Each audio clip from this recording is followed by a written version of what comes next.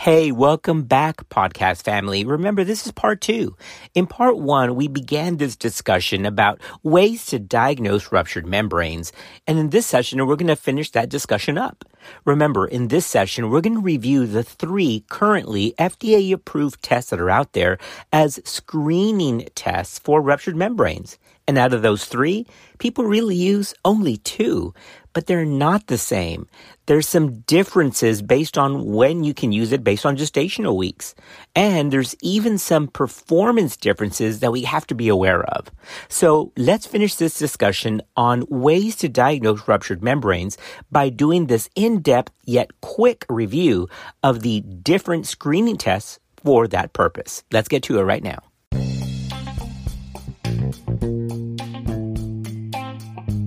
Evidence-based medicine shouldn't just be a catchphrase. It should be how we practice medicine every single day. But never let that evidence-based practice override our compassion, our understanding, and our empathy for those who seek our care. This is Clinical Pearls. Well, let's start with what most people are familiar with. And by the way, we're going to go through some branded names in this session. But I got to tell you, this is not industry sponsored. This is not a commercial for ROMPlus or Amnisure. But if I just use the generic, which we are definitely going to do, I may lose some of the audience because they're like, what the heck is PAMG1? Well, you may not know that at the beginning of the session, but you totally will know it at the end, because we're going to hammer this information down.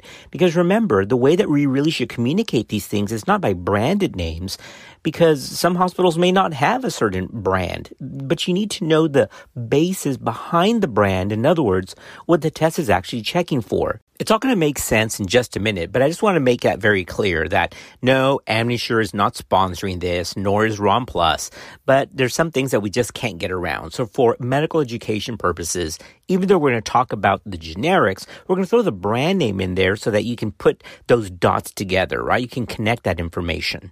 All right, well, let's start with the one that's most familiar to everyone, and that's Amnisure. Amnisure is looking for a specific biomarker called placental alpha microglobulin 1. So it's pretty obvious why we use branded names, right? Because you're really not going to be in labor and delivery at the nurse's station saying, I need the placental alpha microglobulin 1 test, please. I mean, that's just dumb. I mean, I guess you could do it, but that's pretty nerdy. But remember, PAMG1 is what Amnisure is looking for. This is a rapid, non-instrumental, point-of-care immunochromatographic assay. And I'm not saying all that again. The short of it is, it's point-of-care, and it doesn't use a big analyzer like some other tests that we have. Now, results are qualitative. They are not quantitative. PAMG1 is present in blood, amniotic fluid, and cervical vaginal discharge of pregnant women. Obviously, its main issue here is that it's much more concentrated in amniotic fluid than in those other issues and those other sources that we just discussed. To do this, a sterile swab is inserted into the vagina for 1 minute, and then that same swab is placed into solvent for another minute. Now, a test strip is then inserted into that vial, and results are available within about 5 to 10 minutes. So it's not bad, right? I mean, we're talking about getting it within 3 to 5 minutes. It's pretty quick. Now, the gestational age range for Amnisure or PAMG1 is from 11 weeks all the way to 42 weeks. In other words, it covers most of the pregnancy. That's fantastic. But not all of them do that. So remember, one of the big clinical pearls for Amnisure is you can pretty much do it anytime in pregnancy. The sensitivity is really good at 98.9%, and the specificity is also pretty rock star.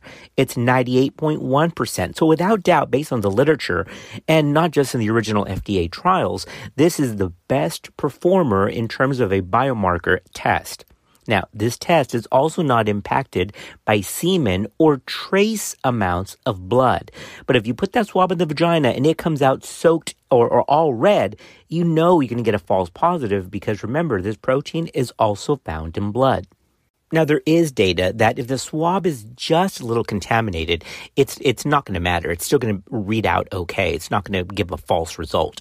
Plus, some people say, look, if it's bloody and I send it and it's still negative, then it's really negative. And that's fine. It's just an issue when it's positive. You don't know if it's a false positive or a real positive if there's gross bloody contamination. Now, the time of testing from suspected ROM does matter here. Okay? Because according to the instructions for use, now in very rare cases, when a sample is taken 12 hours or later from a rupture, a false negative result may occur, either because of obstruction of the rupture by the fetus or resealing of the sac. Now, again, I know it's more theoretical, but the truth is, Amnisure really was FDA approved based on data on its performance when it was collected within 12 hours of suspected rupture. So if a patient comes to labor and delivery with a possible 3-day history of rupture and you get an Amnisure, that's fine. It's still okay to get. But just be careful, remember, because as the length of time increases from suspected onset of rupture to testing, it may give you a false negative. That's why, as we discussed in part 1, the diagnosis of ruptured membranes is not based on just this test alone, but the entire clinical picture, which includes history and physical exam, and then this as an ancillary result.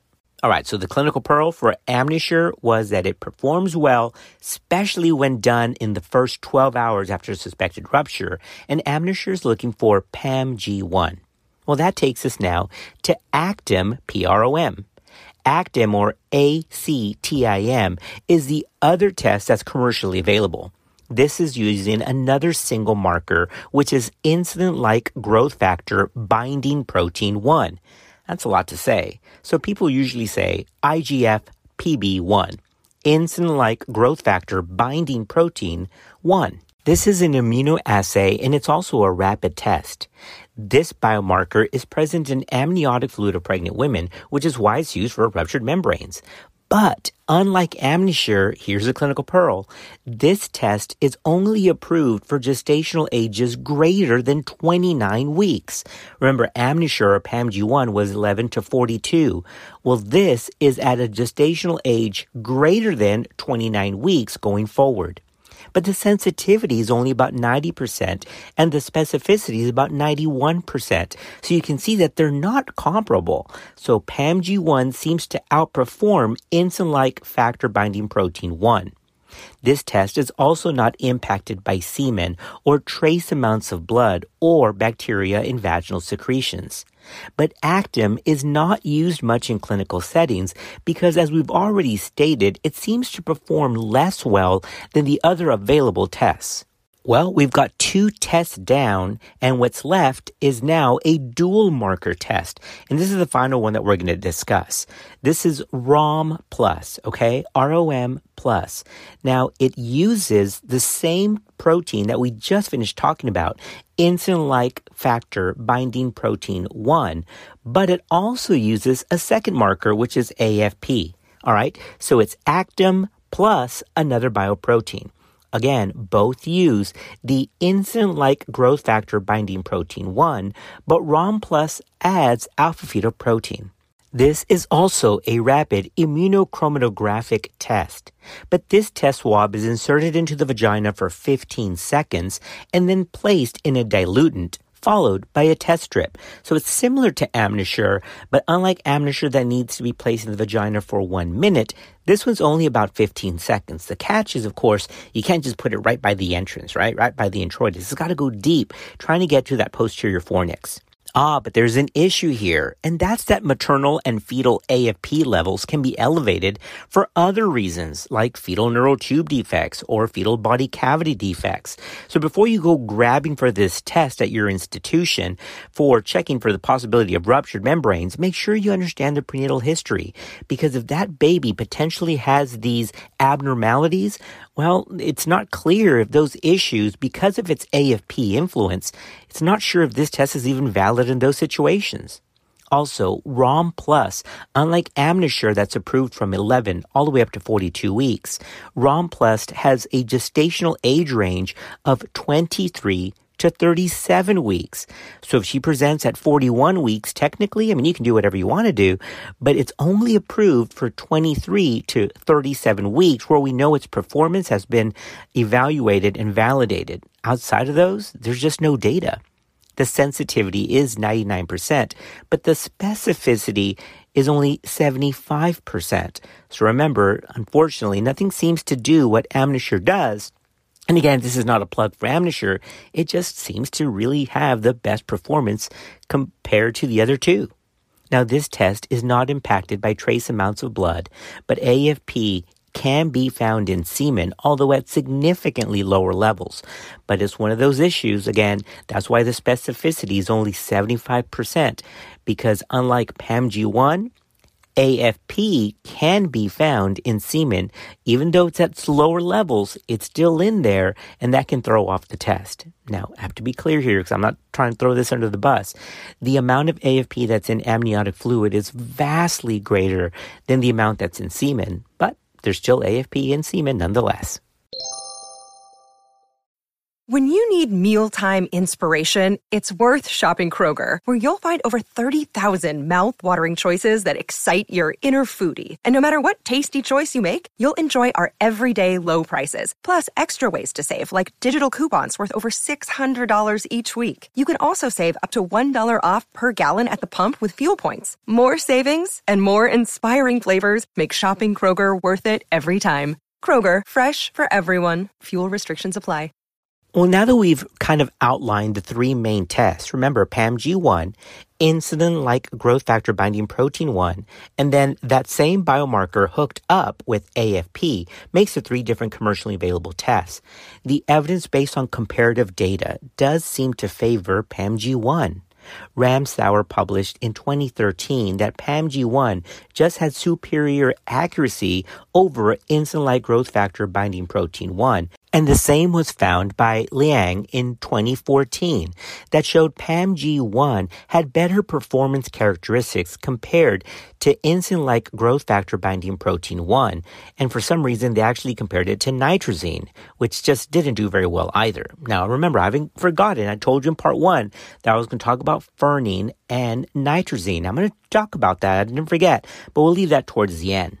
The last comparative study I wanted to throw out at you was from 2014 from SOSA, that's SOSA. SOSA et al. Found that PAMG1 demonstrated a performance that was comparable to the intra-amniotic installation of indigo carmine. Remember, we talked about the installation test again in part 1. So if you had to pick one, then PAMG1 seems to be the best performer. But remember, and I've got to say it again, none are diagnostic. These are just screening tests. Well, that takes us to nitrazine paper and fernin. Now, this is kind of weird because out of all of the different things that we have out there, those have the most intra-observer variability. So I do think it's kind of weird that ACOG still lists those as potential screening tests for ruptured membranes. I hate doing it. I haven't done it like in 10 years because it's just not very helpful. Now, here's what's interesting. While ACOG still mentions that as a possible screening test, the UK's NICE guidelines and the Royal College of Obstetricians and Gynecologists recommend against the use of nitrazine because it's just not very helpful. They say do physical exam, and then if you have to, do a biochemical test like we've just discussed.